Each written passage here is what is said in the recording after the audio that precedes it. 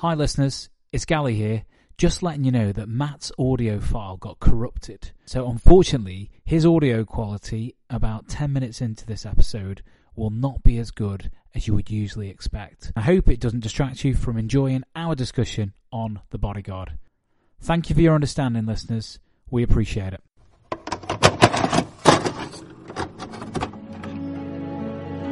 So you're saying you won't protect Rachel Mirren just because she's in show business? I don't do celebrities. $2,500. Look, there's several good men available for that kind of money. Farmer, we're talking about a very bright little lady with an 8-year-old son. Believe me, I wouldn't be here if I didn't think this was for real. Welcome to the Rewind Movie Podcast. The following review will contain spoilers and may contain strong language. Bill said he used to be with the Secret Service. That's right. You ever guard the main man? I was 2 years with Carter, 4 with Reagan. Reagan got shot. Not on my ship. Today, as part of our throwback series, we'll be discussing The Bodyguard, starring Kevin Costner. Hello? Hi. Wait a minute. Well, you don't look like a bodyguard. What'd you expect? Well, I don't know. Maybe a tough guy? This is my disguise. Whitney Houston. If someone's willing to swap his life for a kill, nothing can stop them, Rachel.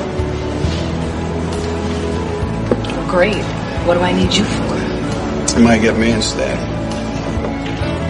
And you're ready to die for me? It's the job. Michelle Lamar Richards. When I was a kid, I put together this little band and used to play high school dance, stuff like that. Then Rachel joined the act, and as you can imagine, she was quite a little tale. Gary Kemp. I didn't tell you. Didn't tell me what? There were some letters before, Rachel, same kind of thing, threats, oddball stuff. We don't want to worry you, sweetheart. And somebody got into the house. Someone was in my house? Okay, let's not get hysterical, Bill. Wait a minute. Someone was in my house? And Tomas Arana. So who are you? Greg Portman. I take it you met my bodyguard. We used to work together. Directed by Mick Jackson. I mean, I didn't get to this place in my life by doing the smart thing every time. Haven't you done something in your life that just didn't make much sense? I know you have. Because nobody gets good without it.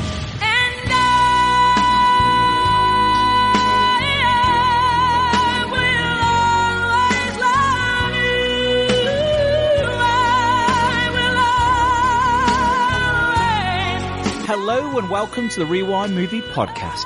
If I should stay, I would only be in your way. It's Gally in Glasgow. Somebody broke in and masturbated on the bed. It's Patrick in Rome. Come on, Rachel. Let us brighten this firmament. It's Matt in South Korea. That's what the vocal warm-up was for. Wow. It was, yeah. Sorry about that, team. Whitney Houston's estate will get 10 quid there. So Yeah. You didn't want to go for the old country and western style singing? I haven't got that octave dolly note. No, I haven't got it. And people just say she's a big pair of tits. Anyway. Welcome back, gang, and welcome back, listeners. And Patrick, welcome back from Rome. Have you had a chicken cacciatore since you've arrived in Rome? no kitchen chicken cacciatore yet, but I did see the Hunter's Moon,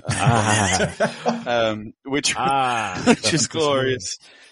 And yes, I'm over for an audience with the Pope.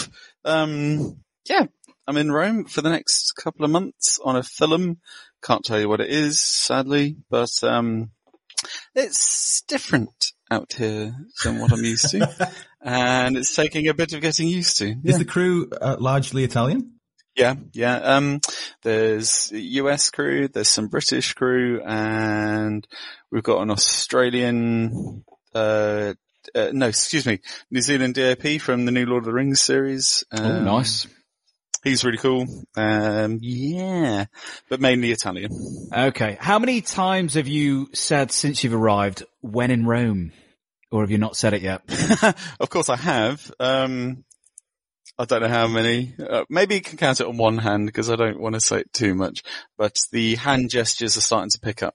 Okay, cool. Because I still don't understand. I don't understand the saying. But there we go.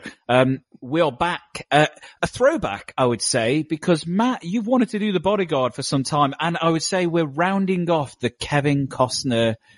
Is it quadrilogy now? It's 3 Are we or now 4. into 4? Waterworld, Robin Hood, and this. Is that the trilogy? Did we do Dancing with the Wolves? Yes. We did Dancing with the So this is Wolves, yes. 4. So this is number 4. Quad throw. Yeah. Well, yeah, I didn't know if so- this should be under bargain bin or throwback. It could go into either category, but for me, it's more of a throwback because I have a bit more of a defensive position on it than most, I'd say. Setting the stalls out already. Yeah. Love it. Okay, well, if I see you with an oversized camera when I'm talking badly about the movie, I know that you're taking a shot. Yeah. So do you not think he had that red laser sight on a bit prematurely as she's actually walking up to the stage? Just a little bit. I mean, he was almost in Sarah Connor territory. Well, like, do you want to give Miles Bennett Dyson an opportunity to duck? It's like Leon says, you don't even take the thing off the eyepiece until the last possible That's moment. right. You don't give yourself away. No. Should have been trained by Jean Reno. But anyway, maybe you would have been more successful. But we can get into that. So listeners, we're doing The Bodyguard, not the TV show. So once again, anyone who's here to talk about the TV show, as Matt would say, get lost. And then Patrick, you're supposed to chime in and say, no, stay and learn more about I think that's what you said last time. Please say this is the film, the 1992 film, The Bodyguard. All bodyguards welcome. Indeed. So we'll start with first experiences and history with The Bodyguard. Matt, I'll start with you because you're the one that's already set your stall out. The Bodyguard. Discuss. I've seen this one perhaps as many times as Frank Farmer's seen Yojimbo. But I'd had it on VHS back in the day. First time I saw it was 93 in Hong Kong. We had holidays in Hong Kong when I was a kid because my mum's brother was a Hong Kong police officer around that time. And the first time we went, I think it was 87, and he had the self-titled Whitney CD in his car the whole time. So that was even a precursor to seeing The Bodyguard. That was the one with I Want to Dance with Somebody on it. And that would just loop all the time. So I know that whole album off by heart.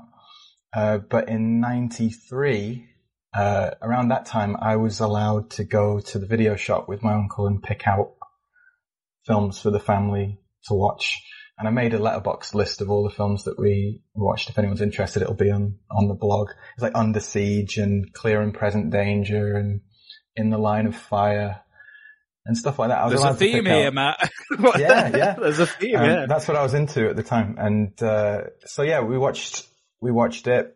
Some of the cruder lines, like Patrick's intro, someone broke in and masturbated on the bed, and Whitney saying, but I can't fuck you, and all that stuff. I'm sure that went way over my head.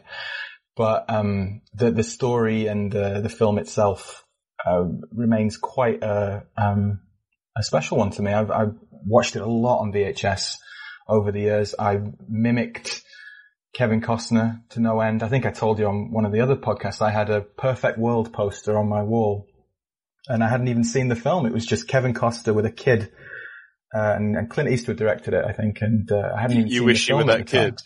Well, kind of. I mean, my dad's fantastic, but Kevin Costner is kind of a masculine hero. He was my favorite movie star at the time. There's Roger Moore maybe a bit earlier, and then I think Harrison Ford was up there. But around this time with Robin Hood and stuff like that, Costner was the man. So yeah, I found myself mimicking all the stuff he was doing. I had a water pistol at the time with like a detachable clip, and I was going around the house pretending to be Frank Farmer. And, so it's quite an important one for me. And also one of my early girlfriends, like when I was 11, not a real girlfriend, but, I remember ripping off the line, I'd keep doing something. If I was afraid of something, I'd keep doing it until the fear went away. I remember saying that about myself to try and impress her. And, wow. And she's still not with you? How is that possible? How is that possible? But If she's listening, please write in. Yeah. Okay, I'll pass over. How about Patrick? I'm intrigued to hear your history with the Bodyguard. It's not as deep-seated as yours, but actually yours sounds like mine with Kevin Costner for Prince of Thieves. And I think I said on the episode that Kevin Costner was this, like you, he was my idol, and probably my first favorite movie star as well. And I recognized his face, and if there was a film with Costner, I'm like, yeah, I've got to watch that. And I think I've only ever watched this film once before this week, ready for the podcast, and it was all those years ago that were when it's one of those, like Candyman, that I remember at primary school, and it being, it got onto TV, whether it was BBC or ITV. I was like, oh my God, you've got to watch The Bodyguard. Everyone knew the song. The song was huge. It's like, you've got to watch it tonight. You don't fucking come to school unless you've watched it, because you'll get kicked out. That kind of deal. And I'm pretty sure that's how I watched it. And with my parents, maybe my uncle as well. But I have very kind of vivid but few memories of it, like the samurai sword scene with the scarf that cut over it. The silk scarf, yeah. I remember that as an image, and that I think, cause I thought it was so cool, the samurai sword, and I think it was my first kind of impression of a samurai sword, for me, when I was, 8 or 9 or something. And, the chess with his dad. So I thought that was quite a cool concept as well, and I thought. The 2-year chess game. And I actually remember it being like, cause I was playing chess at the time with my granddad and my dad, and thinking, oh, it'd be cool if we had a game like that, and it'd be so good. But the games would only last about an hour, like not 3 years. And Costner, I actually, have a memory as well. It's going to sound really stupid, but of not liking Costner's hair, and saying to my mum and dad, like, oh, like his hair's not like Robin Hood. And I remember feeling like, I wish his hair was the Robin Hood hair. I missed the mullet. Yeah. And that's kind of my memory with it. Just that big film you had to watch at the time. But funny, we were going to watch this, we were going to do this quite a few months ago, I think. And it was on at the cinema, as a 30-year anniversary thing. And I was going to book to go, but then we cancelled. And I kind of regret not going to the cinema to see it now. But, that's my history, Gally. Yeah, you've just reminded me about the haircut, because it did look like he went into the same barber as Lloyd Christmas, didn't he? The old pumpkin-haired freak. But it was a controversial thing. It was discussed at the time as being like this big deal. My mum was a huge, huge fan of The Bodyguard, a huge, huge fan of Whitney Houston. So, Matt, similar to you and your uncle, which, by the way, your uncle Bruce Lee? Fighting triads, undercover cop? Not really, Dad? Undercover. I remember your uncle in Way of the Dragon. I don't remember in Enter the Shack. It's okay, that's 2 Office references. I'm very happy so far. Within 15 minutes, which I think is a record for me. But no, she was a huge, huge fan of this, and yeah, the soundtrack, which we will discuss, was just completely ubiquitous. I remember the sword and the silk scarf. I wonder if it was not just down to watching the film over and over again with my mum, but the music video, I remember it being prominently placed in a very, very important key change in the song, which then obviously meant that I remembered it. But also in any kind of big Hollywood romance film, you need that kind of iconic image. And I think that's the one from this I remember. And probably Kevin or Frank Farmer, all superheroes have the same initial. Alliterative names, yes. Yep, absolutely. Carrying her out from the horrendous club. I mean, a horrendous club. Yeah, what the fuck is going on there? Paul Verhoeven wouldn't go to that club. Michael Bay wouldn't go. Oh, it did look a little bit Bad Boys, didn't it, with the old flashing lights? It did, but it didn't have a sex swing. But yeah, no, so this one, very much seen it lots and lots and lots of times with my mum. Haven't seen it since Matt suggested, should we do The Bodyguard? Patrick, it's time to go to story time. Frank Farmer needs to know what's going on.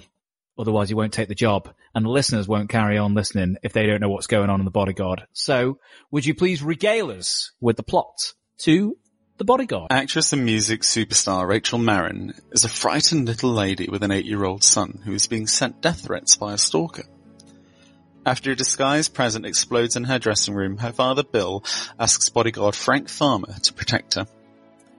Frank reluctantly agrees to assess the situation, but is wary that Rachel has a reputation of being a bitch who isn't fully aware of the situation herself. A spoiled diva whose team around her don't believe they should be paying for his services, oblivious to the danger. Bill agrees to Frank's $3,000 a week demands and gets to work shoring up Rachel's house and grounds while clashing with existing security Tony and her PR, Cy, but forms a bond with her son Fletcher and trains up her driver Henry while Rachel's sister Nikki watches on. Rachel thinks Frank is nuts, a fanatic messing with her life who has the gall to suggest a Tuesday morning brunch instead of a Sunday. They clash, Frank's serious demeanour not sitting well with the sassy star. Cy has organised a gig for Rachel but didn't tell Frank, and sure enough it goes tits up. A riot breaking out among the crowd who swarm Rachel. Frank carries her to safety as Rachel starts to take the situation seriously now, and a bond starts to form between them. But when Rachel asks for some normality and the two go on a quasi-date, they sleep together. Frank going against his idea of professionalism and discipline, he always believed he wouldn't take a permanent position as his feet would go to sleep, and is haunted by President Reagan's shooting for which he blames himself despite not being present. Rachel is upset when Frank expresses his immediate regret and flirts with Frank's former colleague, Greg Portman, in order to make him jealous, but is going through the motions herself. When Rachel receives a threatening phone call, she accepts the true severity and is willing to do whatever Frank says, who takes them to his father's secluded cabin in the mountains, which only strengthens their connection. Rachel feels safe and is falling for Frank, who tries to keep his eye on the job at hand. Fletcher naughtily goes on a boat alone, Frank diving to save him just before a bomb explodes. The stalkers found them, even here. Frank finds a devastated Nikki, who admits she hired a hitman for Rachel, born of years of jealousy, and the hitman breaks in and fatally shoots Nikki before Frank chases him away. But wait, it's not the stalker. Frank's friends at Quantico have already apprehended him, so who is it? After Nikki's funeral, Rachel plucks up the courage to attend the Oscars. She's favourite for Best Actress, but something doesn't feel right. It's tonight. The killer will strike in front of everyone. It's Portman! Rachel takes the stage. Can Frank make it in time, put his body on the line and save the woman who will always love him? Oh, very good. Oh, beautiful. Beautiful. Lovely stuff. A tear from my left eye. Has Single tear. Just falling. Rolling. Yeah. By the way, for those that haven't seen the film, just watch it for the kind of like weird actor who looks like Michael Bay and Andy Dick spliced. No. Oh yeah. Michael Bay. I hadn't got that. Yeah. He's got Michael Bay hair. He's sniffing the stockings. But he's got Andy Dick's face. It's so weird. It's a very, very funny, little splice. Seriously, I'm going to just go into the way the movie looks, because I hadn't seen it in years, but the one thing that came flooding back was how, like, you know, sometimes, listeners, you might have heard of like the expression of like, oh, just smear some Vaseline on the lens. You want to make it nice and soft and sexy. It's one of the things that I remembered like so vividly was just the look of the movie. Do you not think that the smokiness and there's a lot of steam, and that reminded me of the Adrian Lyne stuff we talked about in Fatal Attraction, and that kind of hooks in the visuals of this to an erotic thriller, even though it's not quite in that genre. I don't think it's more of a romantic drama, but it does have some of the visuals of an erotic thriller. Totally agree, Matt. That's exactly where I was thinking. And then obviously I didn't know who had actually directed this. And then lo and behold, it's our friend of the show, Mick Jackson. Listeners who have been following the show for donks will remember that me and Devlin, drunkenly in Croydon, discussed Volcano, directed by Mick Jackson, who as a director really mainly known for doing documentary style filmmaking. Well, he made Threads, didn't he? Which is a fascinating kind of faux documentary about what would happen if there was a nuclear war impacting on Sheffield. I think it is in the film. It was Sheffield, yes. I remember that being terrifying. Yes, Mick Jackson, British filmmaker. He did LA Story, which is great with Steve Martin. But again, he normally employs a kind of faux documentary style, which in Volcano me and Devlin discussed, which we thought was an interesting approach to a disaster movie, but it didn't really work for lots of reasons. Volcano didn't work. Go back and listen to that if you want to giggle, because I get drunk at about an hour in. I'm really off the wagon. You did better than Matt during Jules' drink along. So. I just disappear halfway through. Well, I wasn't playing a drinking game, man. That's the difference. Yeah. The way it's shot feels quite conventional, but you're right. I got a lot of Adrian Lyne. I also pulled a little thread, which was the look of kind of the way that they dress Whitney and the style that they're going for. It's almost like Daft Punk before Daft Punk was Daft Punk. Yeah. Well, they have the Metropolis little statue reference at the beginning that's in her music video. Yes, exactly. And David Fincher was doing this with Madonna at the time. Mm-hmm. He'd done the music video Vogue with her, and I think he stuck with her for a while. I think the last video he did was Frozen with her, so he'd been doing a lot of music videos for Madonna. I thought he was kind of taking a lot of that as well. The light, the smoke, the blue hue. It was very Fincher. Well, could I wax his car quickly? That there was in terms of Mick Jackson, like it's not the name that comes up. You don't think of Mick Jackson when you think of The Bodyguard, but just as a way to give him a bit of praise that's probably undue, or just lacking. There's a great opening shot with him in the car park there, where he's the guy that he's guarding. It's actually I remember it as a oneer. Is it all one shot just coming out? There is a cut eventually, but it's a oneer to reveal the cleaner, and it's a very neat. You like your introductions, Matt? I think it's a very neat introduction. Well, this was great because I liked that was largely silent, and a oneer or two shots. It shows that when the director cuts, he's cutting when he wants to, not because he has to due to coverage. And then if you look at the bookend, the very final shot of the film, I think is outstanding.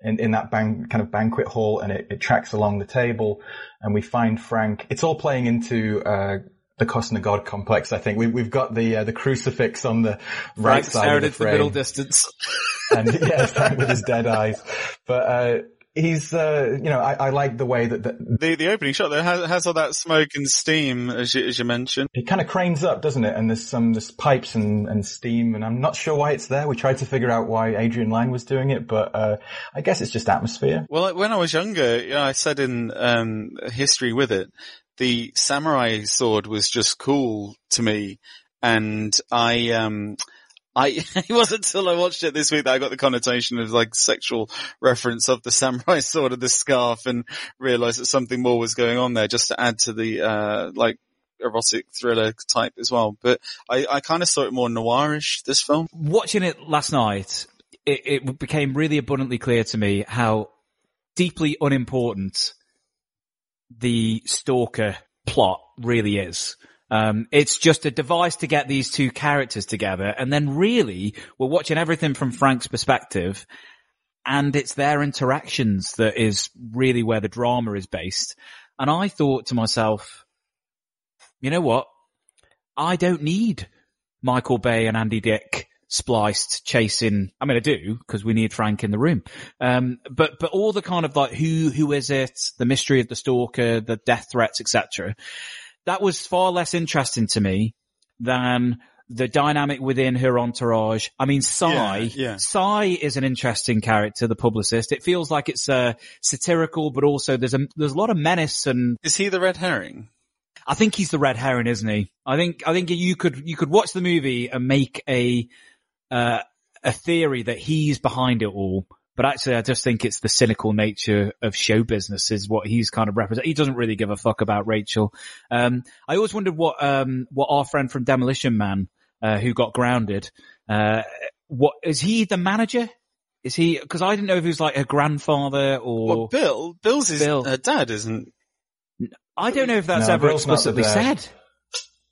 Oh, I said it was the father. father. There is a YouTube video talking about Psy and how Psy could, in theory, be the mastermind, but I think it's largely bullshit. I don't think he has anything to do with the criminality. They'd have explained that in the film, surely. Yeah. My interest is in Frank and Rachel, and also, as I say, the entourage. The sister, I probably would have liked a bit more of the sister, because I think that is interesting. And it becomes more interesting with her at the cabin, and you wish there was not so.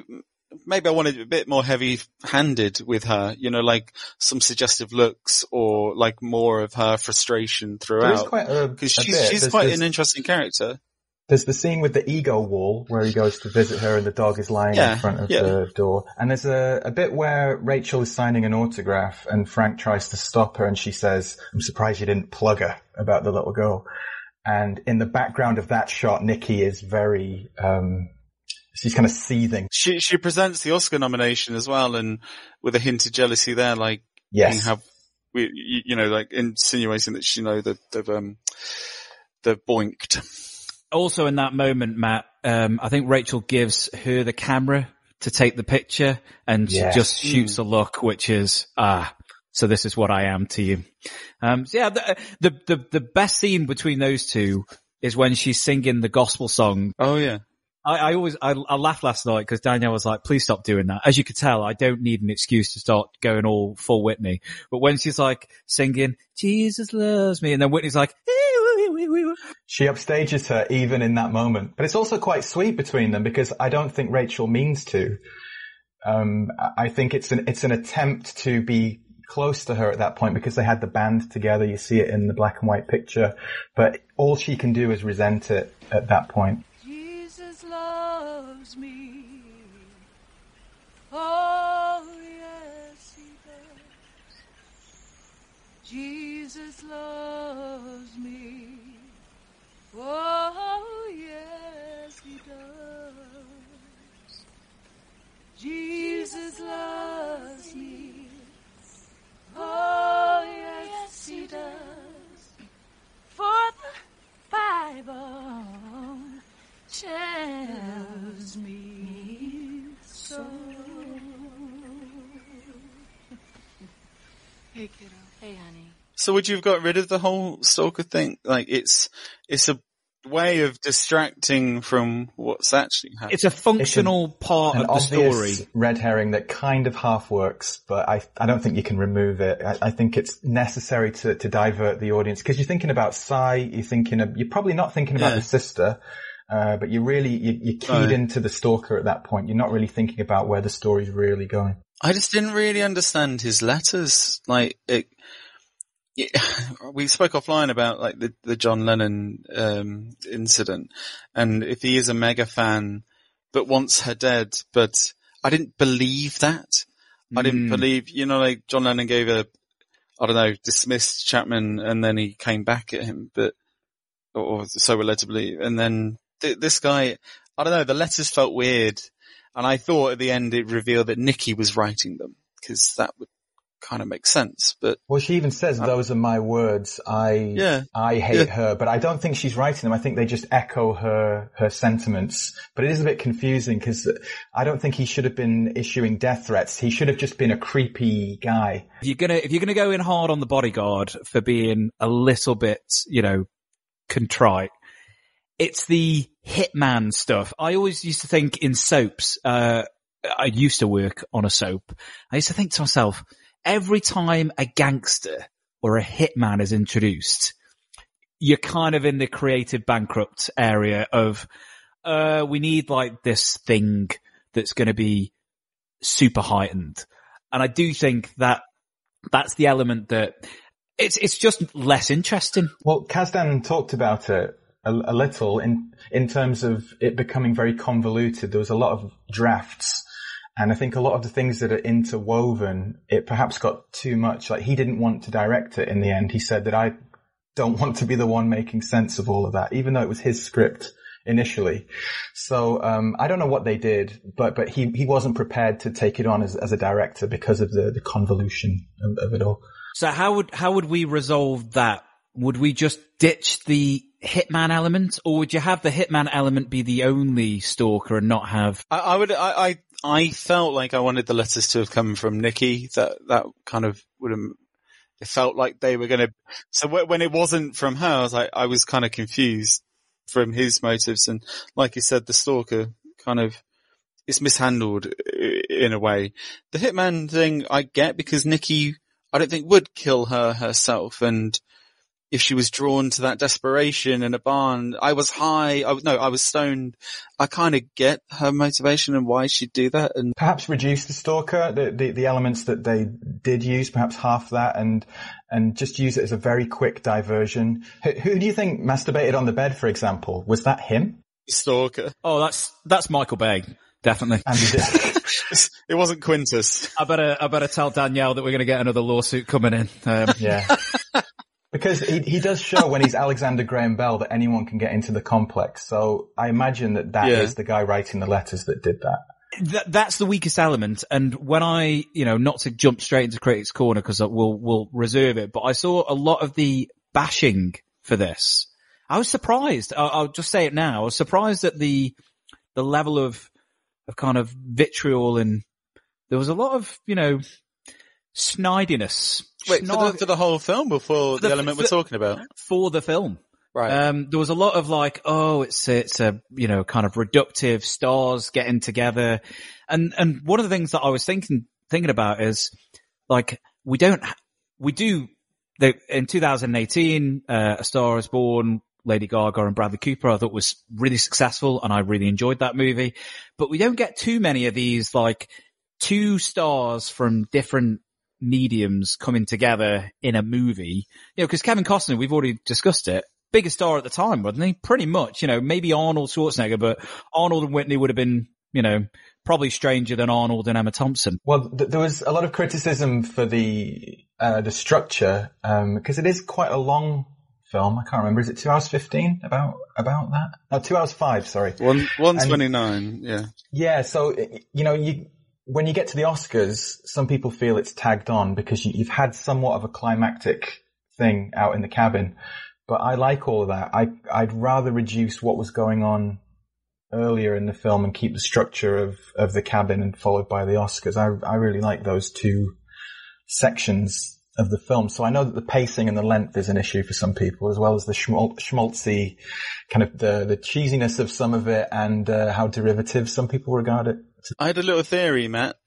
Sorry, I'm jumping way ahead here, but cause from that showpiece to going to the Oscars, I had a little theory that, Quintus, Hitman, killed Nikki deliberately in the thing to cover his tracks and to get rid of any witnesses.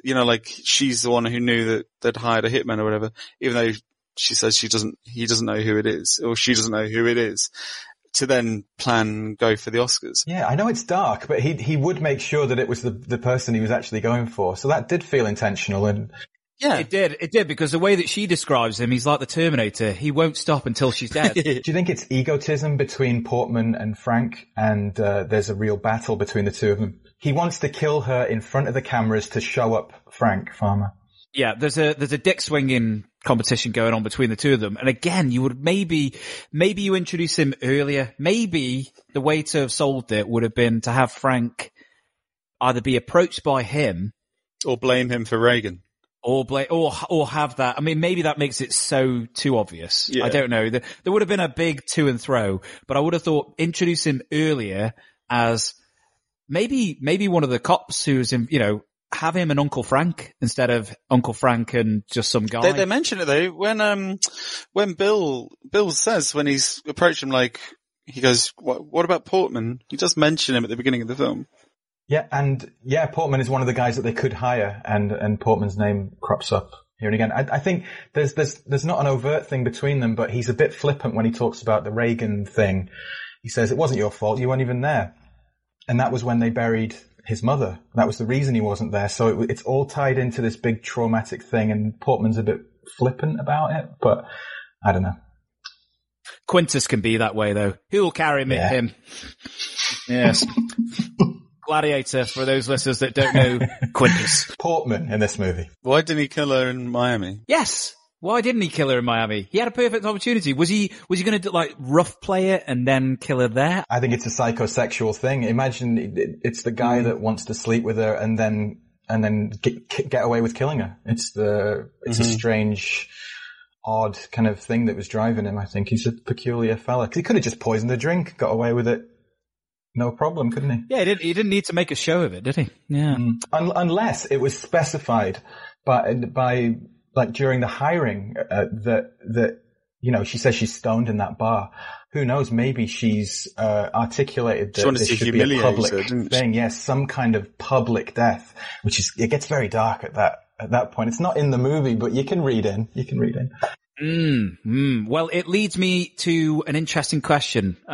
So we'll save our sandwiches on our thoughts on Whitney. But before we go into Whitney, I wanted to ask the question, and I have rules, listeners, so pin your ears back. I've got a question for you. Best, worst, and oddest musicians to movie. Now, God, here's the rules. Rule number 1. They must be known as a singer or musician before starring in a film. Okay? So, for example, I said J-Lo would be on the periphery because she was in movies before she then did music. In fact, she was a dancer, then movies, then music, but she's a triple threat. You could probably say J-Lo is in there because she's fantastic and out of sight, but I'm going to say J-Lo doesn't count, if that's okay, because she breaks rule number 1. Rule number 2, must be a named role, cannot be a cameo. So for those Bruce Springsteen fans who love him in High Fidelity, can't have him. He's playing Bruce Springsteen in High Fidelity, and it is a cameo. But it is a wonderful cameo. So is everyone happy with the rules? So Whitney Houston, she's in. She can be in best, worst, or oddest. But for example, you can't have like, help me out, guys. Just a random cameo of someone rocking up into a movie. Alice Cooper in Wayne's World. Yeah, or Aerosmith in Wayne's World 2. Yes, indeed. If you book them, they will come. Which I've tried to get Aerosmith on the show, and they literally will not come. So you're telling fibs, Wayne. Or the naked Indian guy, which I thought it was a bit chive to see the crack in the Indian's arse. There we go. I'm full of references today too. So, Patrick, you got a best, worst, and oddest. I haven't had time to prep for this. Sorry, I must have missed the messages. I've got a couple. Do you want me to go? Well, I'm immediately drawn to your episode of The Faculty with Usher. Oddest or worst? Worst. Gotta be the worst. One of the best for me is Billingsley's dad on Friday Night Lights. I think he's terrific. And he's really good. He's country and western style. But I'm also a big fan of Flea. I think Flea is great in everything he appears in. Oddest? What about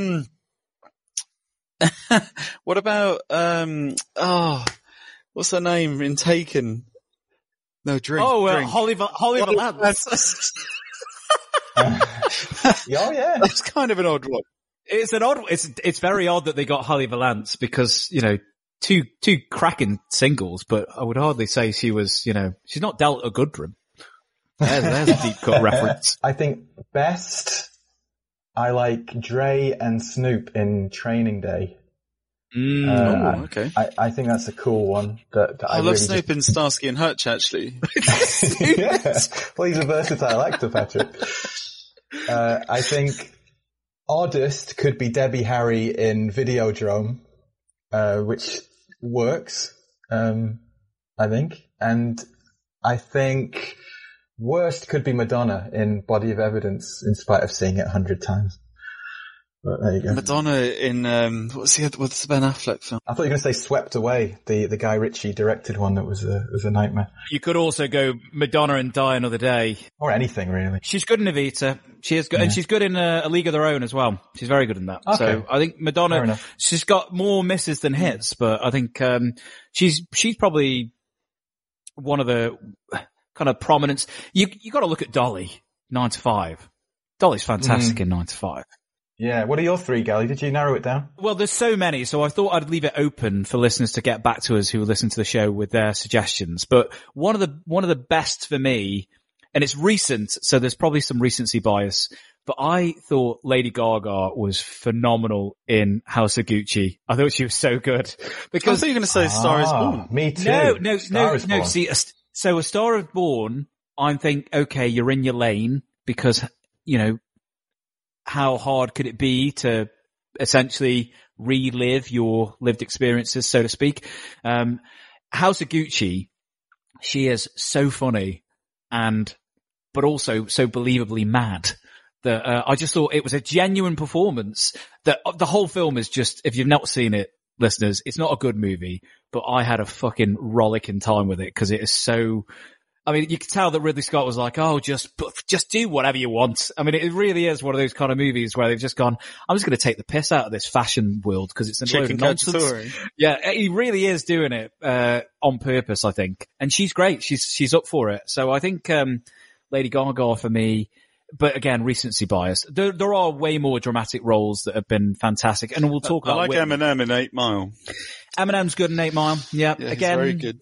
He's in his lane, and we can talk about Whitney being in her lane for this. Worst. I mean, I think Rihanna's pretty bad in Battleship, but then everyone's bad in Battleship. I think you're right with Usher. I can't think of a worse performance by someone who is supposed to. It might be Usher. I do want to hear some more options if the listeners, because there's got to be something like, oh yeah, God, I forgot about that. What about the lead singer from Red Hot Chili Peppers and Point Break is Ham Neal in that? Oh yeah, when he gets his foot blown off. Yeah. But yeah, our listeners, I'm interested. Oddest though, Devlin wanted his in before we move on from the section, listeners. His was Henry Rollins as the kiddie ice hockey coach in the terrifying Michael Keaton zombie snowman family festive comedy, Jack Frost. So there you go. Yeah, which is very odd. I've got two more. Oh, go on then. You found two more. Go on then. Not like bad, David. One I really like is Meatloaf in Fight Club. Yes, Meatloaf's great. That's a brilliant one. And I was quite pleasantly surprised by Harry Styles in Dunkirk. Looking forward to his new film. There was a couple of names there that cropped up, but I couldn't think of a movie. Streisand. I did a bit of licorice pizza there. Diana Ross and Cher were names that came up in terms of when the Bodyguard was initially being developed as well. So they were all singers first. So back in the 70s when Steve McQueen's name was being thrown around and Ryan O'Neal's name was being thrown around, this is well known, but Ryan O'Neal and Diana Ross were set to make it, I think, with John Boorman in the 70s. And they had a real life tryst, and Diana Ross fell out with him, and it meant that the movie was scrapped. So it was actually one of Lawrence Kasdan's early scripts, so it goes way back to the 70s, this movie. But I thought what was interesting about that was that it was still an interracial romance, even back in the 70s when they were going to make it, between Diana Ross, who was the Whitney Houston of her time, and Ryan O'Neal. Boston was very adamant on Whitney Houston. He was, and I'm going to give Mick Jackson a lot of credit because and this is a preference thing. I understand that some people might want like to be deeper, but I like the fact that it's just completely like normal. There is no like we're going to make a big deal about the fact that Kevin Costner is white and Whitney Houston is black. It's just and what? There's never even a discussion. If about the only difference is that he likes country music and she does pop. That's about as radical as it gets. Now, I know for some people that would be like, well, yeah, you're missing some fertile ground there to be explored. But I liked the fact that it just was seen as not an issue, because why would it be? I don't know what your thoughts are. I thought it was quite progressive for 92 that they just wouldn't even. Are they doing that because they don't think it's a big deal, or are they doing that because they don't want to touch it with a 10-foot barge pole? There's I could only really see one reference to race, like explicitly in a sentence. It was Farmer says to the driver, Henry, doesn't he? It's like, it's always someone who gets hit and it's the cocky black driver. Yeah. And I was kind of waiting for more race relation commentary throughout the film. Well, maybe that's quite revealing, because that's quite a light moment.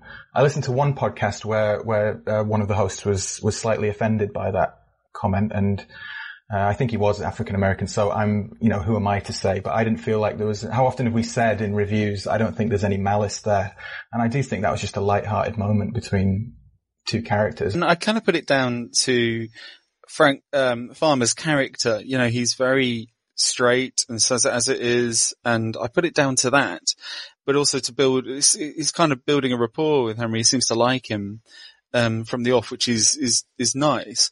But I suppose I wondered if there's talk of a remake for the last 10 years of this, and I wonder if they were to play the same, cast similar roles, similar people, would there be more of a commentary on that? Because I get what you're saying, Gunn, it's got empowering and progressive, that it's not made a deal of at the time, but a lot of films think it is important to make a deal of interracial, and maybe the 90s. What did we speak of before? Like when were the LA riots and things were quite, big then, OJ LA at the riots. time, and to see like a really powerful black lead actress was not common then. And with a white, in a white interracial relationship, it wasn't common, and a black woman worthy of love of a white man as well. It's quite a big thing. There was the Pelican Brief, which was Denzel Washington and Julia Roberts, which I think came the year after. And the story there is that Denzel vetoed a love scene with Julia Roberts because it would piss off female African American audiences. So I don't know how much of that is true, but that's the story. Spike Lee's Jungle Fever was the year before The Bodyguard, and that kind of dealt with things too. The other one I noted down was Cinda Williams, who was opposite Bill Paxton and Billy Bob Thornton in One False Move. And then you can kind of keep going back. There was the Omega Man in 71. What about Grace Jones in the 80s as well? Yeah, Grace Jones with Roger Moore. That was View to a Kill. We talked about that. And in Conan. Yeah. And in Conan. Yeah. I will say this though, Matt. It's strange, and again, this is just from my perspective, but there are certain actors and performers where race just doesn't seem to register. Denzel is one of them. Denzel Washington is one where I never look at Denzel Washington as anything other than Denzel Washington. Will Smith's another one. Is it a case of stars transcending race to a degree? think so, and I think you could argue Whitney Houston also transcends it. And actually, interestingly, if you haven't seen the latest documentary, I think it's called Whitney, on Whitney Houston, they explore the idea that the African American community did reject her for the largest portion of her early career. Oh, really? Because she didn't do gospel, so they felt like she was pandering too much to white conservative music, which, pop music essentially. And then as she grew as a star, she was able to kind of pull that back because she started off as a gospel singer. Gosh, it's a fascinating period, isn't it, in history, like her and OJ and that time. It almost seems precarious. You can see the impact in terms of the love scenes being removed. Apparently there are 2 love scenes here, sex scenes between Costner and Houston. And Costner was quoted as saying that they were too passionate and they were too revealing in that sense. I had too much passion. Yeah. Couldn't be contained. But I know that me and Gally have slightly different views on this. Do you think a sex scene would have added much, Patrick, or are you kind of okay with it the way it is? I think we got a sex scene in, we mentioned the kind of the erotic thriller, like shooting and noirish feeling. Like I said, when I was younger, the samurai sword thing was just a cool thing to me when I was younger. Now I see the symbolism in, it's sex. Yeah, she's holding it up against his chest and prods it. For me, it actually suits the film and suits their relationship and the style of it. And I really quite like that scene very much. And for me, no, I don't need a sex scene after. They kiss. There's a great 360 kiss, which is passionate and quite, sexy as well at the end, and full of, the film's about love, I think, and giving into one another. But no, I don't need the, as Matt described it offline, the backlit blue hue Tony Scott love scene. Patrick, I agree with you. And I have two reasons. One, I do think that the samurai sword silk scarf is just iconic. And if you're going to remember anything from The Bodyguard, you'll likely remember that interaction. The other reason I think it doesn't need a sex scene is, and maybe this is me looking at the film still through impressionable young eyes, is that it means that the ending, when she gets off the plane and they kiss, it's like making a chili. Let me use this analogy. When you make a chili, you put it to the boil, and if you put it on too much, it starts spitting at you and it hurts. It burns you when you're trying to stir it. What you want is a gradual boil, and then you're going to get a delicious chili. To me, that's remove the sex scene. You want the slow burn. Yeah, because in a way, we're withholding, aren't we? A little bit. So we don't see it. But we never see it. If we saw it at the end, then that might be the case. But I don't want to see it because the kiss at the end, I guess it's like a level of purity. Kissing isn't sex. I know, but it's pure. It's purity. It's purity, Matt, isn't it? Did you want to see like full penetration or? No. I think that they bottled it a bit, and I do think it was a racial factor, and I think that they should have gone full on Tony Scott, blue hue, slight nipple, but tasteful, and put some kind of a Whitney instrument, not her singing over it, that would be too much, but some kind of an instrumental version, singing over your own love scene. Would you have preferred the deleted scene than when he undresses her at post Metropolis gig? Yeah, that's a fantastic scene. I think that would have helped the film more than a sex scene, actually. It's in the TV version where it's where just after the Queen of the Night sequence where he rescues her from the club and he takes her to bed and he undresses her, takes off those boots and her stockings and her kind of corset thing, and kind of lays her down, and there's not a sexual element as such, but there's an electricity, isn't there? There's a tension between them because she's kind of in a zombie state because she's been traumatized by that, and he takes care of her in a non-sexual way, and it's actually a really great scene that's in the TV version. It's in our playlist, and you can check it out on YouTube if you're interested. Well, let's talk Whitney, because I think she's really good in this. I think she's very natural. She's got good sass. And I just think to myself, like, at the time, you're Whitney Houston. Yes, you're a huge star, but you've never been in a film. You never like just the mechanics of filmmaking are daunting because it's a painful process. And I thought it was interesting that Mick Jackson, when I read in some of the trivia, that he told her not to take acting lessons, which I thought was interesting because he wanted her to be natural. He wanted to just be yourself. And one of the directions he gave her was to treat each scene like a song, which again, I just think that's really good directing. Keep her thinking about something that she's comfortable with, because this is completely alien.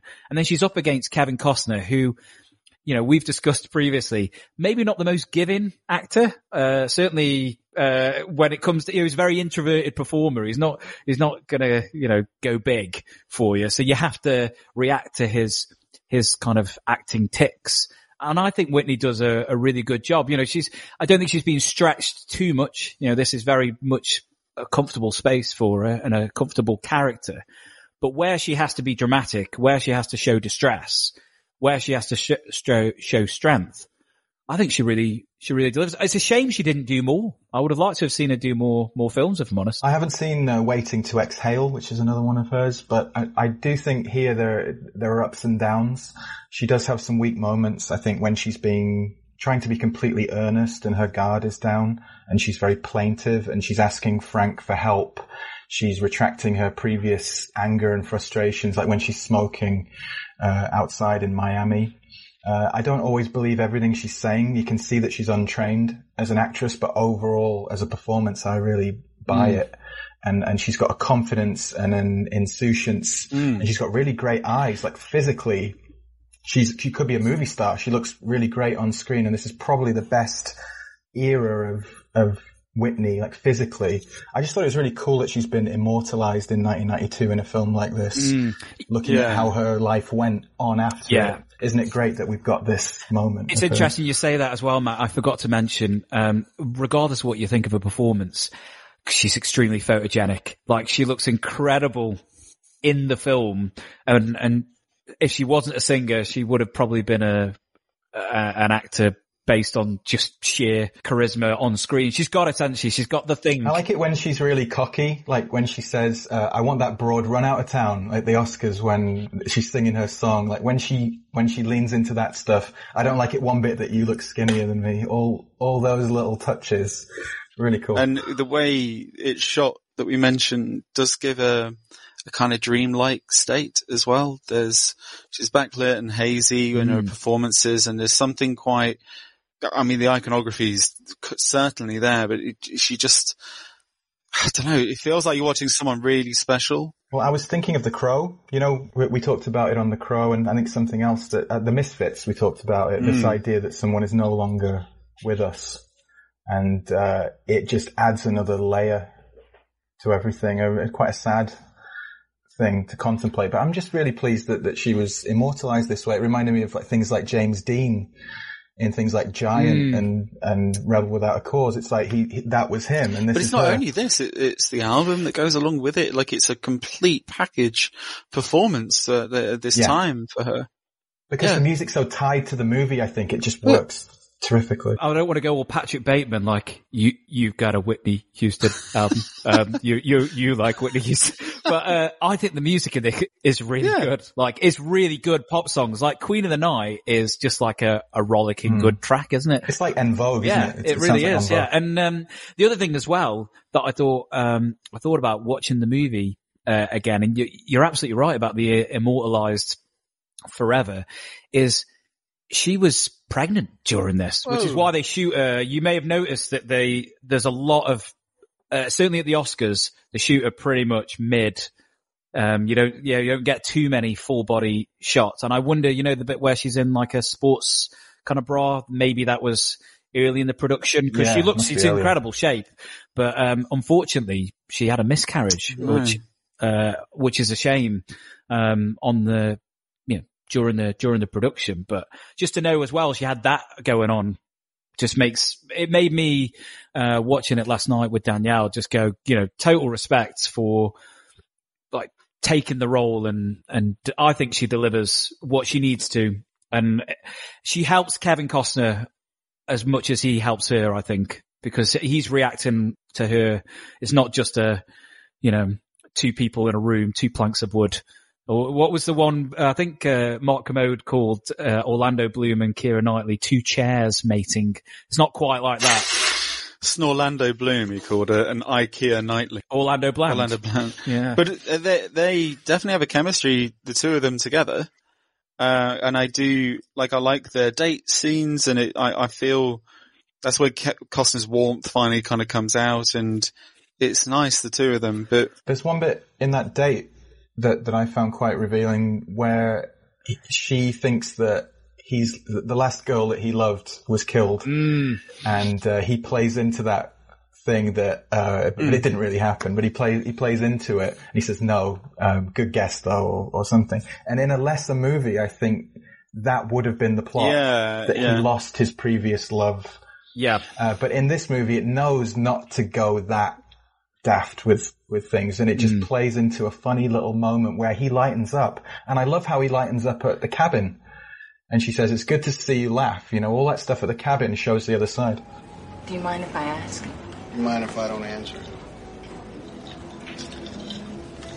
I don't want to pry. Oh, yeah, I can see that. What? She didn't die, did she? While you were protecting her, she got killed, right?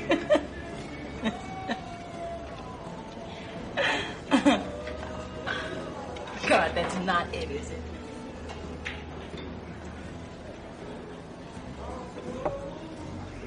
That's it, isn't it? Oh, but it's perfect.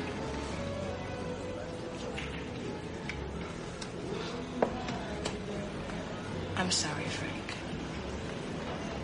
I'm sorry.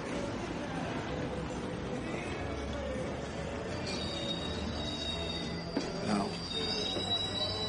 Nice try, though. Frank. It was less dramatic than that. She didn't love me anymore. Can you imagine that? Yeah, and that reveal or that kind of misdirection with that story, Matt, could have been played as cruel, but Costner, I think he's handles that well, and it makes her feel at ease that he's able to kind of open up a touch. And I'm gonna retract a statement that I made when we did Robin Hood, Prince of Thieves, because rewatching Bodyguard, I think I dismissed him as a performer for kind of leading man, certainly leading man love, or romantic lead, because I said that he needs a big ass hit song, in order to kind of genuinely deliver, or believable, romance. I disagree. I'm going to retract that statement because actually I think in The Bodyguard, he is doing what the character requires. He's stoic. He's quiet. Kevin Costner loves a fucking Western, and he's essentially treating Frank Farmer as the kind of the hired gun who comes in to reestablish, law and order. And he's not somebody who's going to kind of start melting away because he sees Rachel once. But the key scene is when he's watching I Want to Run to You, and Whitney is literally running towards him in the video, which is just... Isn't that a great way to get that song in? That's cinema, Matt. That's cinema. But that, he leans into the screen, and from that moment, he doesn't, his expression doesn't change, but he leans in, and from that moment, he's like, I can see why this woman, is so successful and why people love her. And then it's like, and I'm starting to love her. But also, it's also Farmer's relationship with the son, with Fletcher.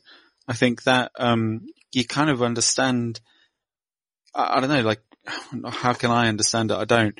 But from a story terms, I understand that she's watching someone be a father figure who's taking care of her son and is drawn to him that way, as well as feeling. She says there's a line that is important of how he makes her feel, and it's obviously got a double meaning that I feel really safe, and it's the security of like a lover and a security of the bodyguard as well. And I completely get her attraction to him. It's just funny that he's a tough nut to crack, but I do. What do you think about after they've slept together? Like, I kind of felt like Costner was a bit lower key as well to let her shine and perform, but when he needs to go big, he does, and he shouts at her or whatever. But after he's slept with her and regrets it, I think his performance gets stronger there. And the cabin stuff is where it opens up for me. Like, I like meeting Frank's dad, and he's been the stoic, strong, silent type, and I think the film needed the other side of the coin to show him lighten up a bit, where he makes the dog bark and he's sort of laughing unguarded for the first time, and he talks about the loss of his mum, and there's the chess game and all of that stuff. I think immediately post-coital stuff, he doesn't handle it incredibly well, but the sentiment is right. He can't protect her. and be with her in that sense. So he has to draw a line. Matt, Alan Ruck, who it is award, Frank's dad.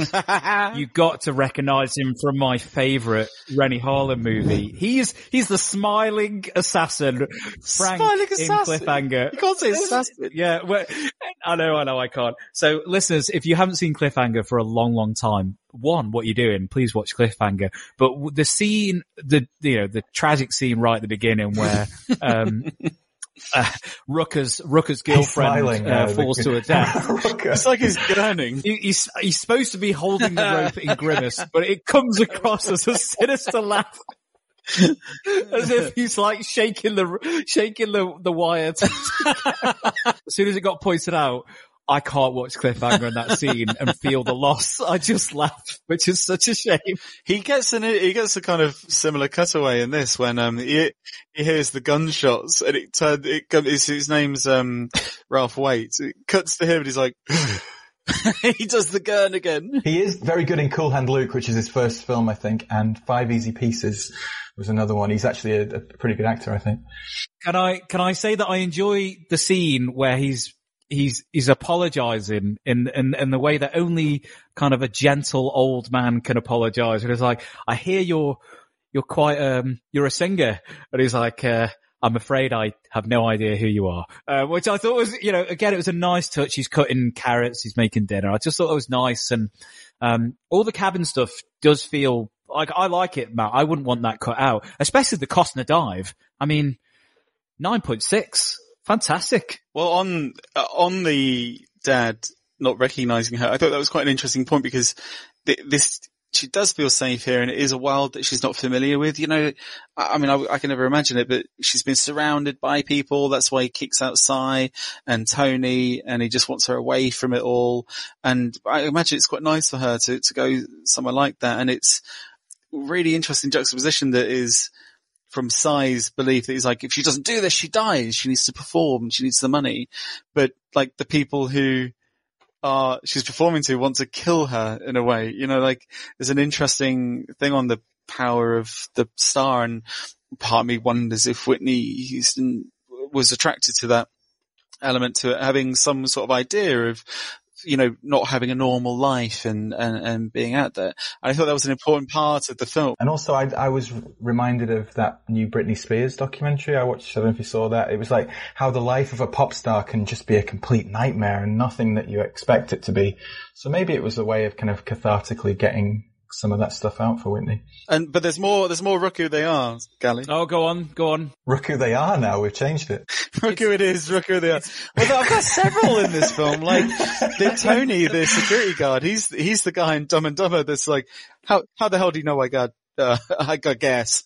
He is. He's also the late night commandant in Goodfellas who gets him into the deal. You're looking at him. You're looking at security. If you look at his IMDb, half of the characters he plays are called Tony. Yeah, brilliant. It's just Tony, all the way down. We should give his real name then, shouldn't we? Which is Mike Starr. Oh, Mike Starr. Yes, we should. Well done. I've got one more for you. It's Uncle Frank from Home Alone. And from Cocktail. It's good money. I wanted him to say when he was like, how are you getting on with the investigation? We're cooking! Always, as Matt said, he's always after money. He's always a fucker. He's a miser in everything. When I saw him, because I did not remember Uncle Frank being in this, but I was just like, you literally cannot watch him in anything without thinking about your little pipsqueak. Every scene, he's in 3 scenes here, I think, and each time it's like, good money, huh? It's good money, huh? As we're nearing the end of the film, I suppose, like Costner's done it again with the editing. Really, I don't know whether you're aware of what happened in post-production, but Jackson had edited it. He gave his director's cut. It was like 2 hours 20, 2 hours 25, and Warner Brothers, and because Costner was a producer along with Kasdan and is it Williams? I'm trying to remember the other one. They wanted to re-edit mainly to bring the time down.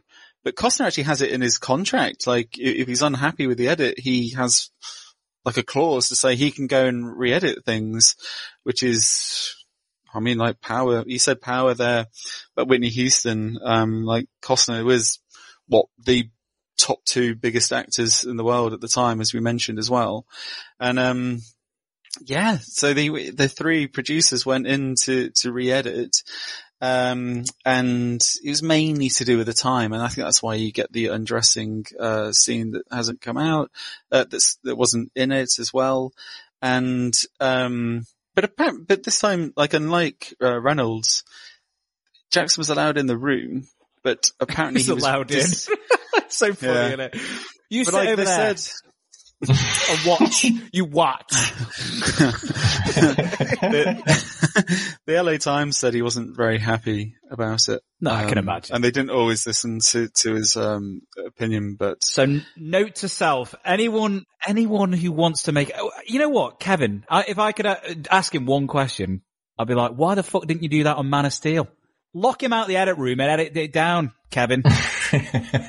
He'd lost his clout by then. Like, he should have just made it himself. If he's going to do that, just direct it yourself, Kevin. It's strange, but like Kasdan's a director, the other producer, I'm just trying to find his name, I'm really sorry.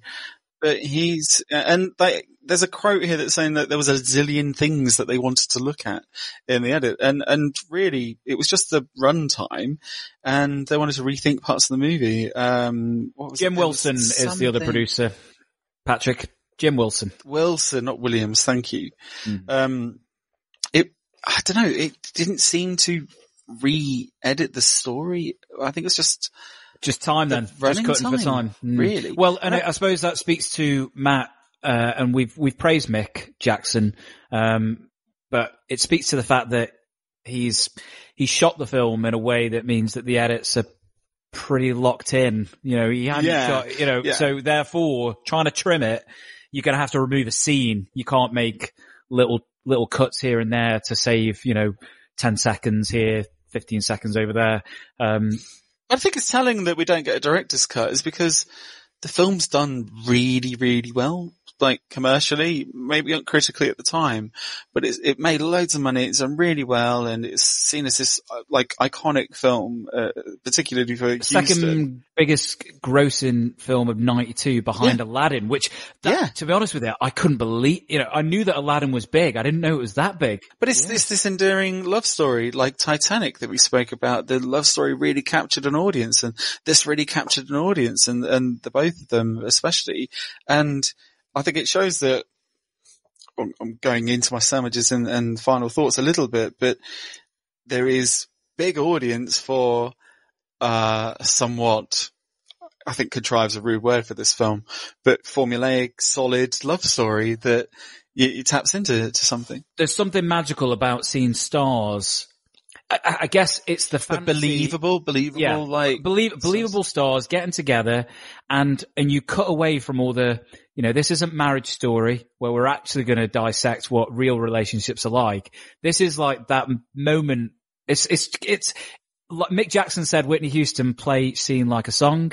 This film is like one big song. This is what a song makes you feel like. At the end of it, you feel enraptured, and the feeling is what you get from it. Not necessarily like, Frank Farmer, bit of a closed book. Can imagine 2 or 3 years, maybe even months, they split up. But I also like the fact that in the movie, it's almost implied that it's unrequited. They don't get together, but they've shared love. That's how I read it. He's off now doing his own thing. Unrequited, maybe not, but maybe not unrequited. But there's an element of like, we had our time.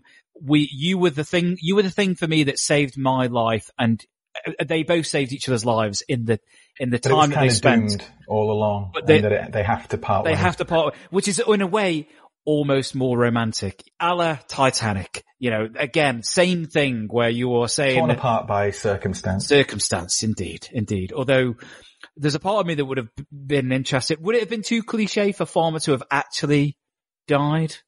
I don't know if that would have made the movie stronger. Maybe not. Maybe you wrap it up like that and go straight to her outro song and, looking sad on the plane or whatever. Not even having that scene, or having a new bodyguard, the elderly bodyguard he doesn't trust her with, and then just end it. I like the ending. I think, on our way from the Oscars party, we need to stop off, Matt, I picked up my goodie bag.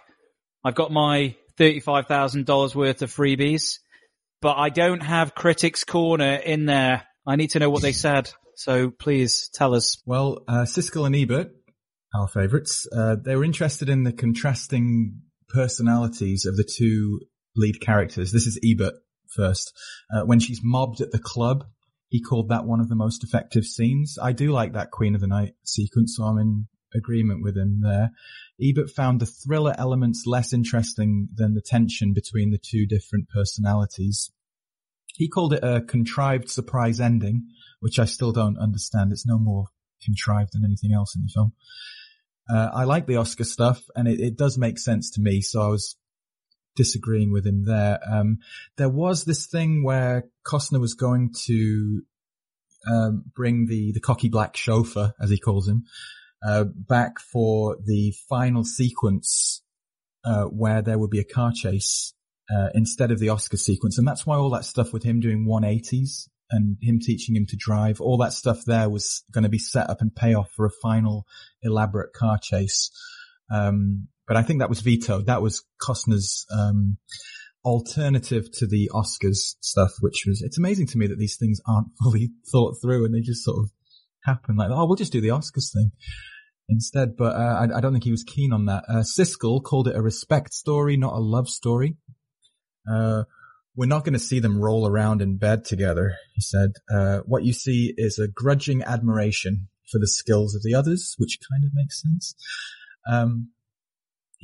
I hear him. I hear what he's saying this time, which is, unusual. Two charismatic stars, great to look at. She's glamorous, he said. Costner does his American Boy Scout thing. And Mick Jackson, maker of LA Story, understands the Hollywood LA stuff and how everyone is battling for power, the manager, the publicist, and the people looking after Rachel. So, I also have a mystery guest reviewer. I'm just going to put a quote in here. A startling reminder of how much more fun mainstream cinema was when it was dictated by the whims of coke-fueled, out-of-touch producers than algorithms. Absolutely baffling car crash of celebrity star power and sanitized, loopily plotted thriller gubbins. The furore over Costner having sacrificed the mullet will never not be funny. Anyone want to guess the reviewer? Oh, is that Sir Matt Ridley? No, it was Sir Christopher of Devlin's of the Rewind Movie Podcast, aka Devlin Does Drawing. You can find him on Letterboxd. I think Gubbins is a bit harsh, as was loopily plotted, but I still like him more than Siskel and Ebert. I'm with Siskel all the way, because one of the things that I think Costner is able to always portray in most of his roles, especially roles where he's single-minded and he's very good at doing competence. Like, you believe that he is very, very adept and skilled at whatever the thing he is. So in JFK, I believe he's a very good district attorney. Yeah. Like, I really do. In The Untouchable. Yeah, Untouchable. He's solid, isn't he? Costner, man, this era of Costner was fucking great. He does that well, and I think that is actually spot on about the two skills, the grudge and respect. I think that's probably actually far better than what I'd written. Maybe Siskel should be a professional critic. I don't know. You should take up podcasting. We should take up podcasting. R.I.P. Well, before all of that, Patrick, I believe that we have some questions to ask, yes? Pop quiz, assholes. I thought you were going to go for no. That could be a buzzer. Well, I want to hear what your buzzers are. Oh, there you go. That's my buzzer. No. I'll go with, this guy knows nothing about show business. Oh, I love that line when he's like, brunch on a Tuesday. Where'd you get this guy? That line is fucking, I've got some funny lines I actually wrote down just before the quiz, which, with the letter, the ransom letter, the FBI guys are looking at it like, a lot of work went into this. A lot of work. Letters glued onto a fucking bit of paper. That made me laugh. And was there one more? My favourite lines. Superstars and their boudoirs. Did you see it? Same as how their boudoirs. But there was also a little bit of, I don't know, a strange thing where, at the end, like Rachel was like, when your time is up, screw it. Like a day after Nikki's fucking funeral, and she's just give it, that's a strange. I wonder if they told her the truth about whether she hired him, or they kept that quiet, because there's no scene to imply that. I think that's maybe a plot. It could be, yeah. Right, Matt's still leading the way. He's ahead on the quiz, but we haven't had a winner for a while. I think it's been draws. We don't keep a tally. I've got the tally. I think I've fucked it, but I've still got the tally. Question 1. What chess move does Fletcher suggest? Tuesday morning brunch. Is it knight to king 4? Oh, yes it is. Well done. I thought that was going to be a tough one, actually. But there you go. He's watched it more times than Yojimbo. Also, do you think Rachel sat through Yojimbo? Well, you know what, Matt? Interestingly, I know we're breaking the quiz here, but to me, again, it's a doom relationship, because that Clarence got away with it in True Romance, doing a Sonny Chiba fucking. She was hired to be there. She was getting cash. She was hired to be there. You think that somebody? I mean, you didn't tell us about the 11-year-old relationship. Are you sure you didn't also take her to see your Jimbo and it doomed your relationship? I wouldn't do that. It was a 7 Samurai double bill. I love the way that Rachel sort of placates him. It's like, that action at the end. Yeah, it's a good movie. Is it really creepy? Oh no, I'm only joking, but she likes Yojimbo. Yeah. It feels like a rewrite bit that, going off the quiz, I'm really sorry, that Costner would have had some input, I want my character to be like a samurai, and no, it was Captain. He was inspired. Steve McQueen and Yojimbo. That's basically what it was supposed to be. Put your body on the line. Yeah, go on. Yeah, because anyway. Question 2: how old is Fletcher? Tuesday morning. No. I think Gally just beat you, Matt. 8 years old? 8 years old is correct. Nice. Yes. Ooh, yes. Okay. Right. 1-1. Final question. Question 3. What's the title of the film that Rachel is nominated for? No. Gally. I'll Always Love You. No. Not. Matt for the win. Queen of the Night. Queen of the Night is correct. Oh, Matt wins. She is very much the queen of the night. Yeah. Let's hope. Well done. Yeah. She's the queen of this. There was another film, Hot and Cold. I was like, there's another one called Clock on the Wall from the dining room table. It's all bollocks, isn't it? It could only have been 3 titles, couldn't it? It was either going to be I Will Run to You, I Will Always Love You, or Queen of the Night. I just picked the wrong one. Well. Good quiz. Excellent. Well, very good quiz, Patrick. So we'll do our summaries. I'll start with you, Matt, as the super fan. Please don't send any more letters. Your final thoughts on The Bodyguard. With detergent. Yeah. I just had a bit of soundtrack trivia. Nick Lowe, who's an artist that I really like, his career didn't set him up financially, and by the early 90s he was really struggling. But his song, What's So Funny About Peace, Love and Understanding, was covered on the soundtrack album to The Bodyguard, and that paid his bills for the next 20 years. So they reckon he made about $2.5 million just from an artist covering his song on the soundtrack, because it was such a big seller. So I just thought that was really cool. So that's worth the film existing just to fuel Nick Lowe's career. I've probably given it quite a lot of praise, so I'll start with my caveats. I think, particularly the films I'm quite nostalgic about.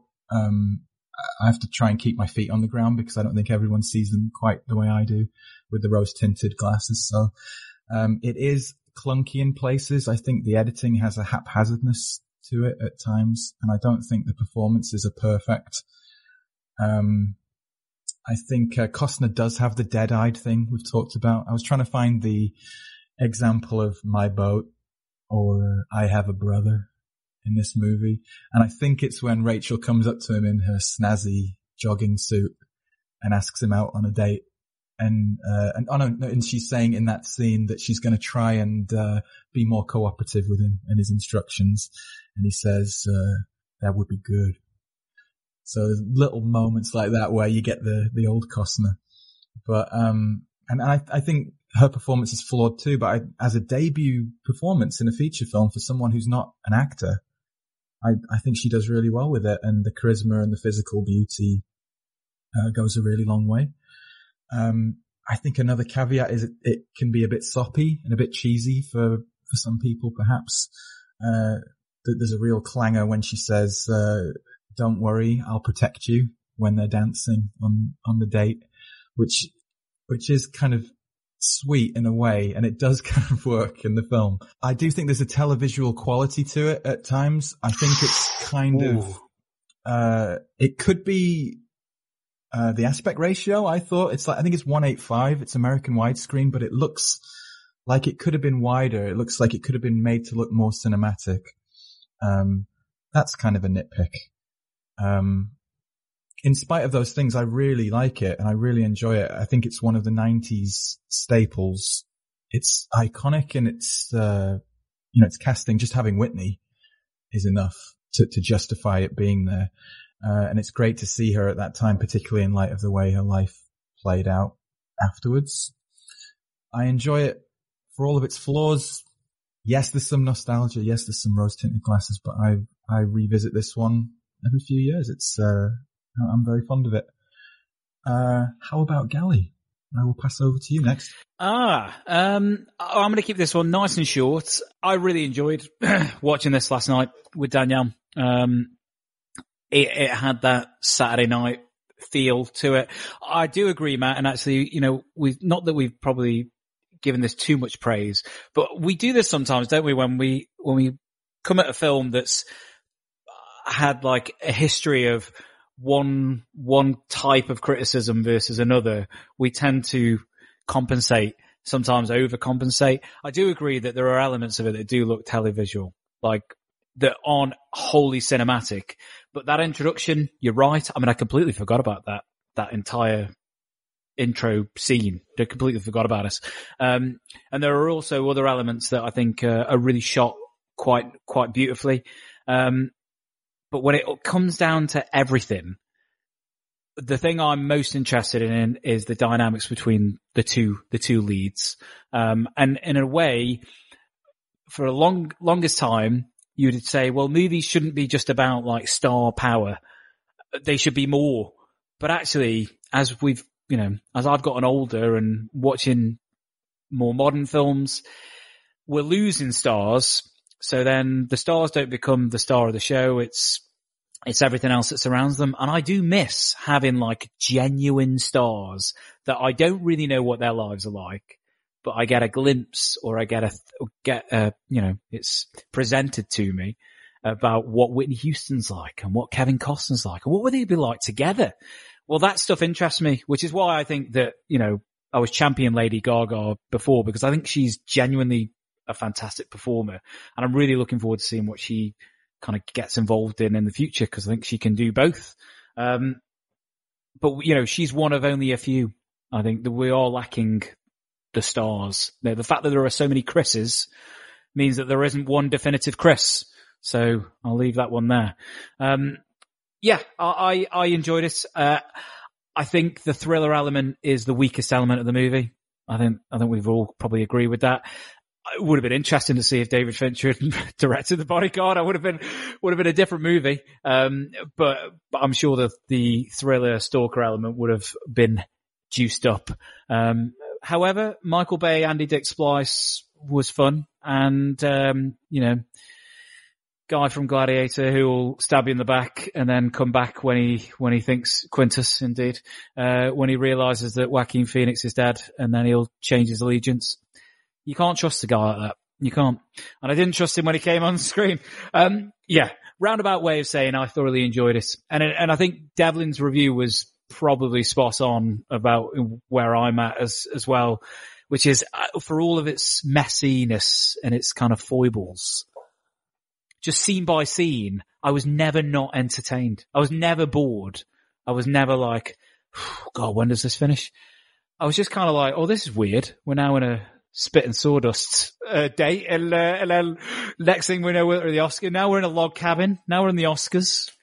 Before we were in the mansion that The Godfather was filmed at with the horse. I was like, this is very strange. Yeah, for some people, it might be a little bit too. I don't know. ill-disciplined or not as structured. You know, certainly like I'm thinking like modern audiences now who are used to like tightly scripted movies that don't have any kind of like fat on them or bagginess.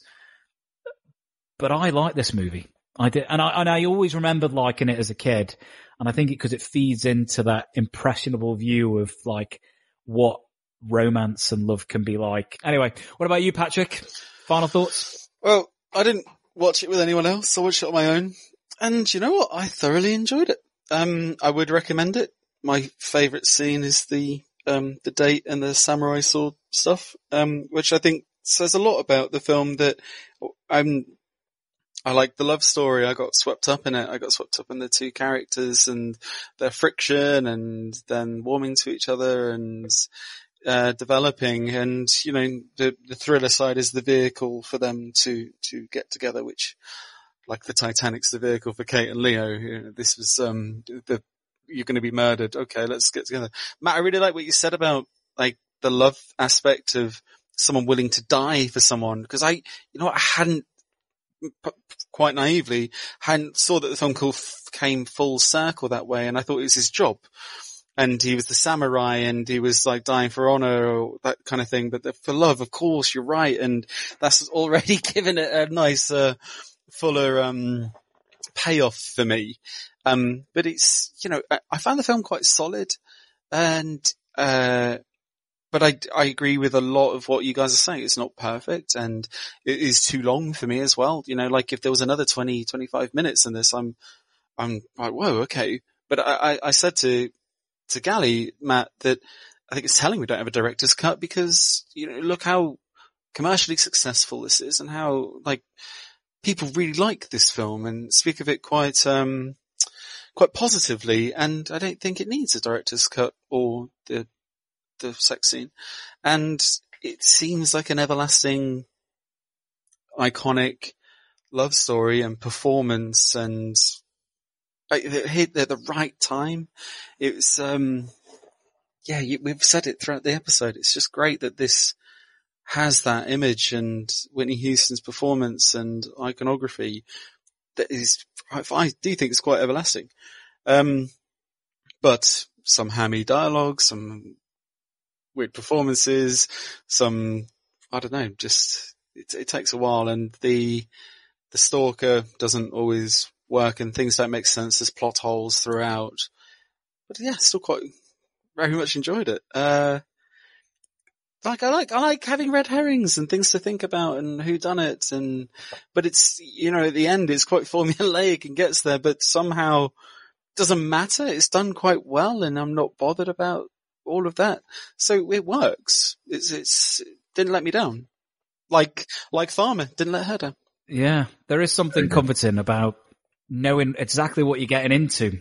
And I think The Bodyguard has that element of, I know what I'm about to sit down and watch. I think it's well made. You know, like, it is well made. There's some weird, like, action bits that come in, and it's that, for me, it's that thing of, we better throw some action in here, like, knocking out the random guy smoking in the kitchen is, you know, uncalled for, but it says something about his character. At least it has something. And the foot chase of the car, like, there's no way what's he gonna do when anyway. There was the bit in the kitchen where he fights Tony, which I really enjoy. Yeah. My favourite scene, that, Matt. Not a word uttered until he says, I don't want to have this discussion again. Yeah, exactly. Where he's cutting the apple and just the chair over the neck. He's like I said in the story time, I made sure I said it, that he keeps his cool throughout, because it's like, he says his disguise, was it at the beginning? She says, I thought you were supposed to be a hard man. He's like, this is my disguise. Right. And he's just again telling us he's very capable. He's a professional. This is who he is. So Patrick, Matt, where can our listeners seek out Farmer and The Bodyguard? If you've got a Now TV subscription in the UK, you can watch it there because it's on Sky Cinema at the minute. So likewise, if you've got Sky and Sky Cinema, you can watch it.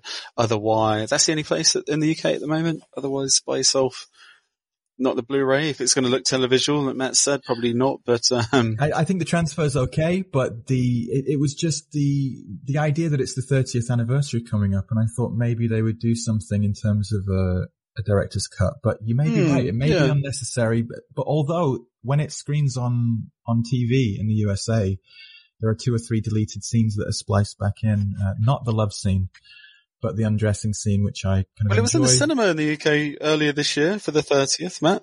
Yeah, if you can catch it on the big screen, go for it. If you like what we do, but you would like a piece of it, not a piece of us, that's stalker territory, but a piece of merch, then you can go to Devlin Does Drawing, where you'll find posters, stickers, t-shirts, shower caps apparently as well. You always say shower cap. There isn't one.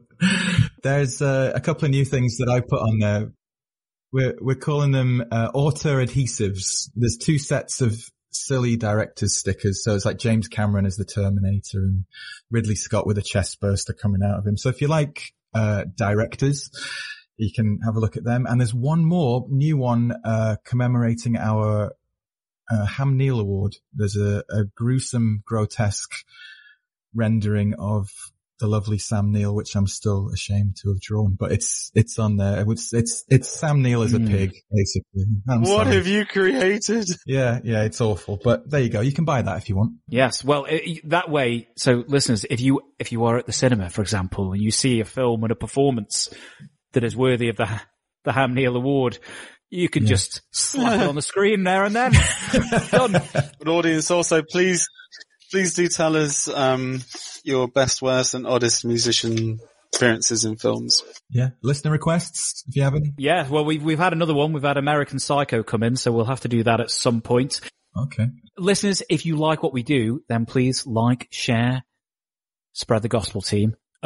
Pen a little review, especially on Spotify, which is now seemingly, I'm not going to get involved in the Spotify versus Apple, Peach Apple thing.